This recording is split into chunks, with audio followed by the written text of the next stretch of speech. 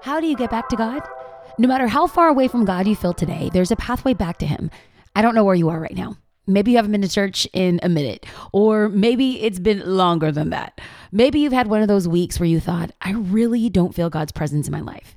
And yet you long to be close to God. So how do you get back to Him? Here's the pathway to spiritual transformation. 3 things that you need to do to get back to God. Number 1, realize we need to change. Nothing is going to change in our life until we are dissatisfied with the way that we are. You need to get to the point where you say, I don't like this. I'm tired of being stressed out all the time, or I'm tired of being frustrated all the time. I'm tired of being overlooked all the time. I'm tired of feeling distant from God. Why does God let you get to that point? Because He loves you just the way that you are, but He loves you too much to let you stay that way. He will not let you waste your life. God says in Jeremiah 29:13, when you get serious about finding me and want it more than anything else, I'll make sure you won't be disappointed. That's the Message version.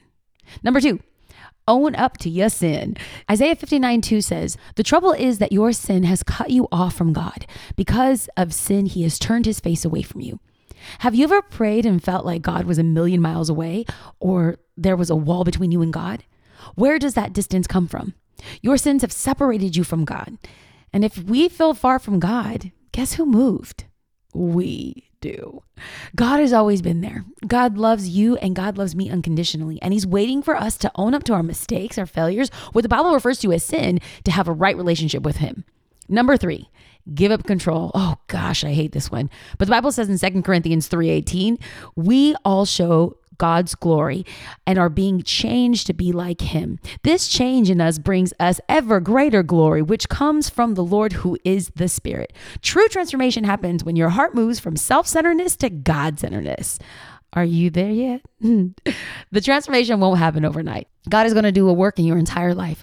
But to start the process, you have to make a decision to repent. That means ask God to forgive you of your mistakes, your failures, your sin.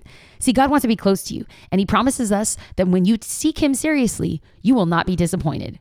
Watch expectantly how God works in your life as this year continues to unfold, and seek Him with your heart, mind, and soul.